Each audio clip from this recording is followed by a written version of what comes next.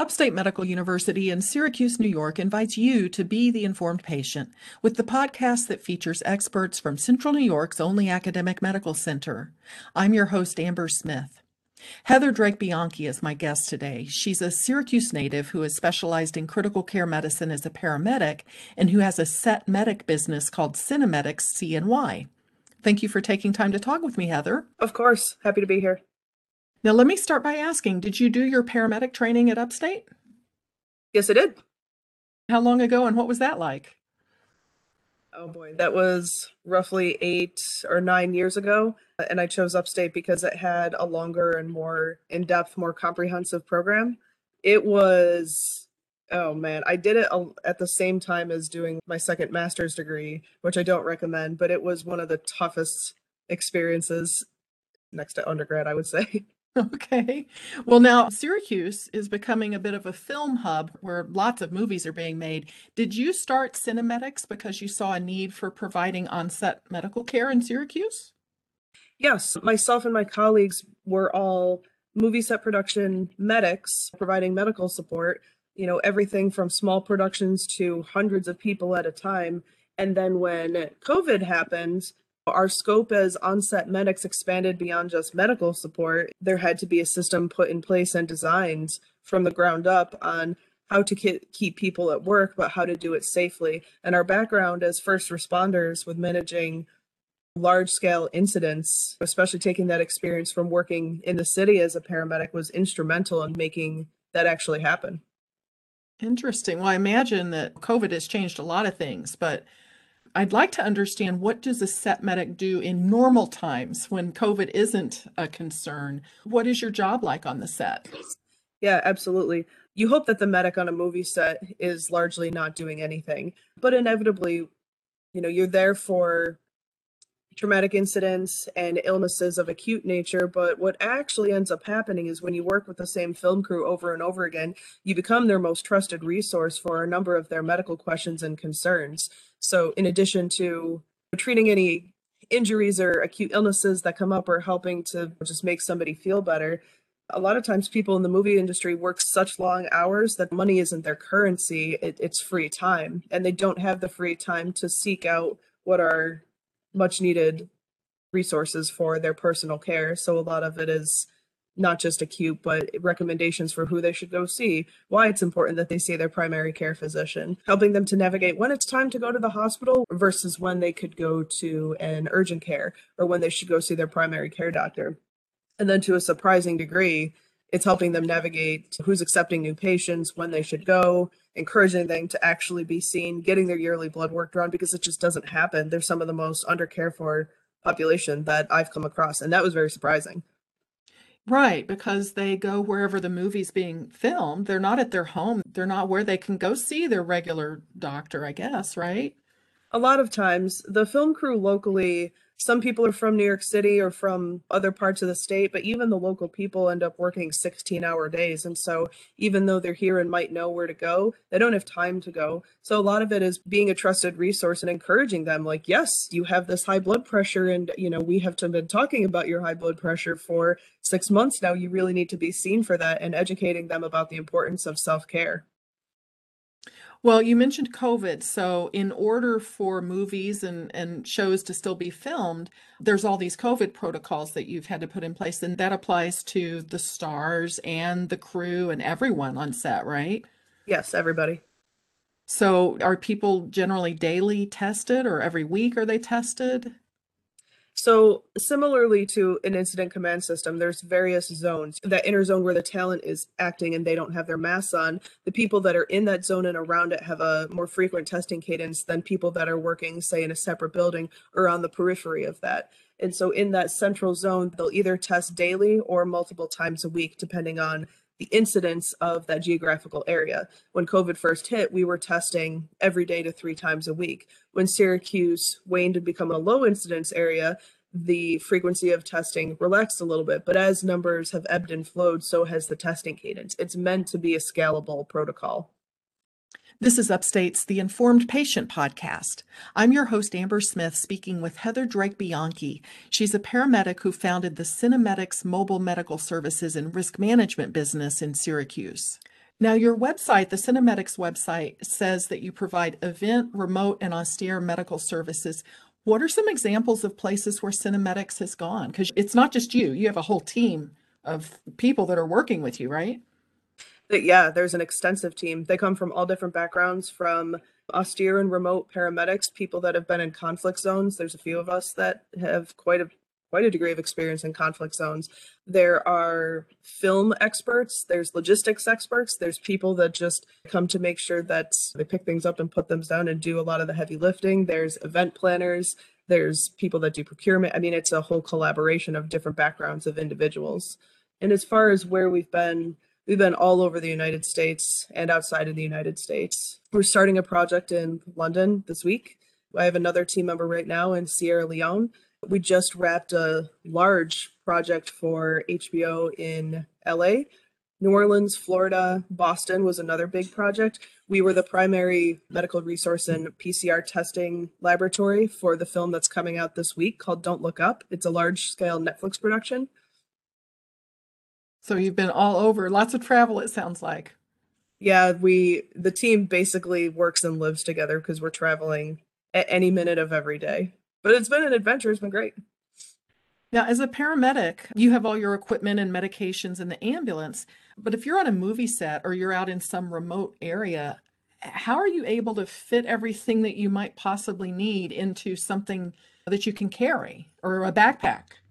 Part of the team is that we have a couple of gearheads who just love everything about gear. I have a variety of backpacks, and it's like a whole field of study. I would say I'm a gearhead as well, but that would be to discredit some of the people that I work with who are just phenomenal experts in this. So rather than working out of an ambulance, which is absolutely not the case in what we do, everything is in a backpack. Everything is collapsible. Everything that can be collapsible is, without compromising the degree of medications that we carry. It doesn't compromise any of our equipment, but everything is portable. So we have kind of a series of packs where the medical gear is stored in backpacks as well as personal gear. So can you walk me through some of the most important pieces of equipment that you have? I mean, you have some life-saving medications, Of but course, you also have some tools and equipment. What is most essential that you need to have? I think the most essential things are medications or treatments for injuries and illnesses where if you don't solve it within the next 5 or 15 minutes, you have a real problem. So EpiPens, for example. There's been times that we have supported a film production that's 40 minutes away from cell phone service, and that's just cell phone service. That's not even 40 minutes from help.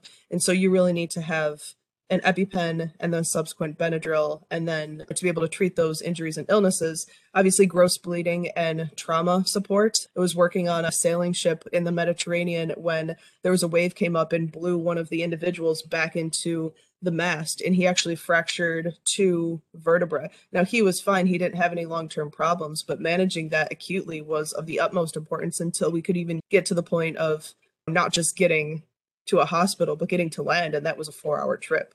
So you have to think about things a little bit differently than if you were working in a city or even one of the counties, because when your hours are even days away from help, it's a completely different way of approaching medicine. Wow, it So, sounds like it. yeah. Automatic external defibrillators? Yep. Do you have We those? specifically look for smaller defibrillators that can fit right in the pack. But in addition to medical supplies, some of the most important equipment that we have is various types of communication. If you were to bank on always having cell phone service, you wouldn't be an austere paramedic. You have to think of various types of communication. So we don't just think of communicating via satellite or via cell phone service, but also via satellite. And we recently integrated technology where we could text and communicate via radio wave. So there's always safety nets to our initial plan, because if there's anything that we've learned from being a completely self-sufficient logistical laboratory, it's that you have to have backup plans. And that's every scope of not just medicine, but how you operate. So if you have an injury and you're out on a remote set that's, minutes or hours away from definitive medical care, do you drive the injured person or do you call an ambulance service? I mean, how do you get the person if they need hospital care? How do you get them there? It depends on where you are. There's a couple of us that have worked on various sailing vessels. And when that's the case, you're not calling an ambulance. You're calling, if it even is close or accessible, you might call the Coast Guard. We've had to medevac patients with MIs or heart attacks off of a ship in the Bering Sea before, and that's complicated. So you treat as much as you can on site. And once you've identified that you actually have a problem that needs to be fixed immediately, you have to either call in a helicopter or you have to use local contacts more than anything, because you can't be both the transportation and the medical provider. As an austere paramedic, you're not just doing the medical, but you're also doing the overseeing for logistics. That's transportation, it's communication, it's getting in touch with the hospital, depending on how extensive the incident is, especially if it's multiple people. And then you can't forget about treating the patient in and of itself, which is an entire job. So an austere paramedic, and this goes back to why I've hired the people that I've hired, you have to be able to multitask better than any field that I can think of. So are you in contact, or do you have the ability to be in contact with a physician or your medical director if you need them? Yes, you would kind of have to be. You can do it via satellite phone or via communication with radio or cell phone if you have it. And if you're not calling your medical director, more so than not in an acute injury or illness, you're getting in touch with the local hospital, or depending on where you are, the local medical resource. It's not always a hospital. A lot of times it's a clinic, or in some of the more difficult of situations, you are the resource. And that's very humbling. It's a large responsibility. I saw that you once served as a paramedic for National Geographic. What was that That's like? true. That was interesting. It was for both film and for National Geographic. It was something called The Raft, where the premise of the project was that people were stranded at sea in a raft for weeks at a time. And I was the support medic, not just for the various ships that had the filming crew and the support crew, but also for these people that were stranded in a raft for weeks at a time. So Interesting. it's a lot, it's a lot of not sleeping. It's a lot of like keeping track of people over a long period of time. It's a different way of approaching things, because in a traumatic injury, you know what the problem is in front of you. But when you are the medical support resource for a multi-week, multi-month project, the changes that you see medically, they're slow. That's not always acute. So you can't get lazy or complacent. You have to always be on top of things. And so a lot of that is either not sleeping or being sure to just keep communication channels open. You majored in biomedical sciences at RIT, and then you got a master's in human anatomy and physiology. When did you decide you wanted a career in science, and what drew you to become a paramedic? When I started at RIT, I was originally a photojournalism major because I just loved connecting with people. But then as time went on, the recession back in early 2000 happened. And so it really changes your outlook on things. I switched to medicine after a couple just incidents at school, started taking science classes and finished in biomedicine. Later, I went on to get my master's in human anatomy and physiology, but I actually did a second master's degree from Syracuse University in molecular DNA analysis as part of the forensic program.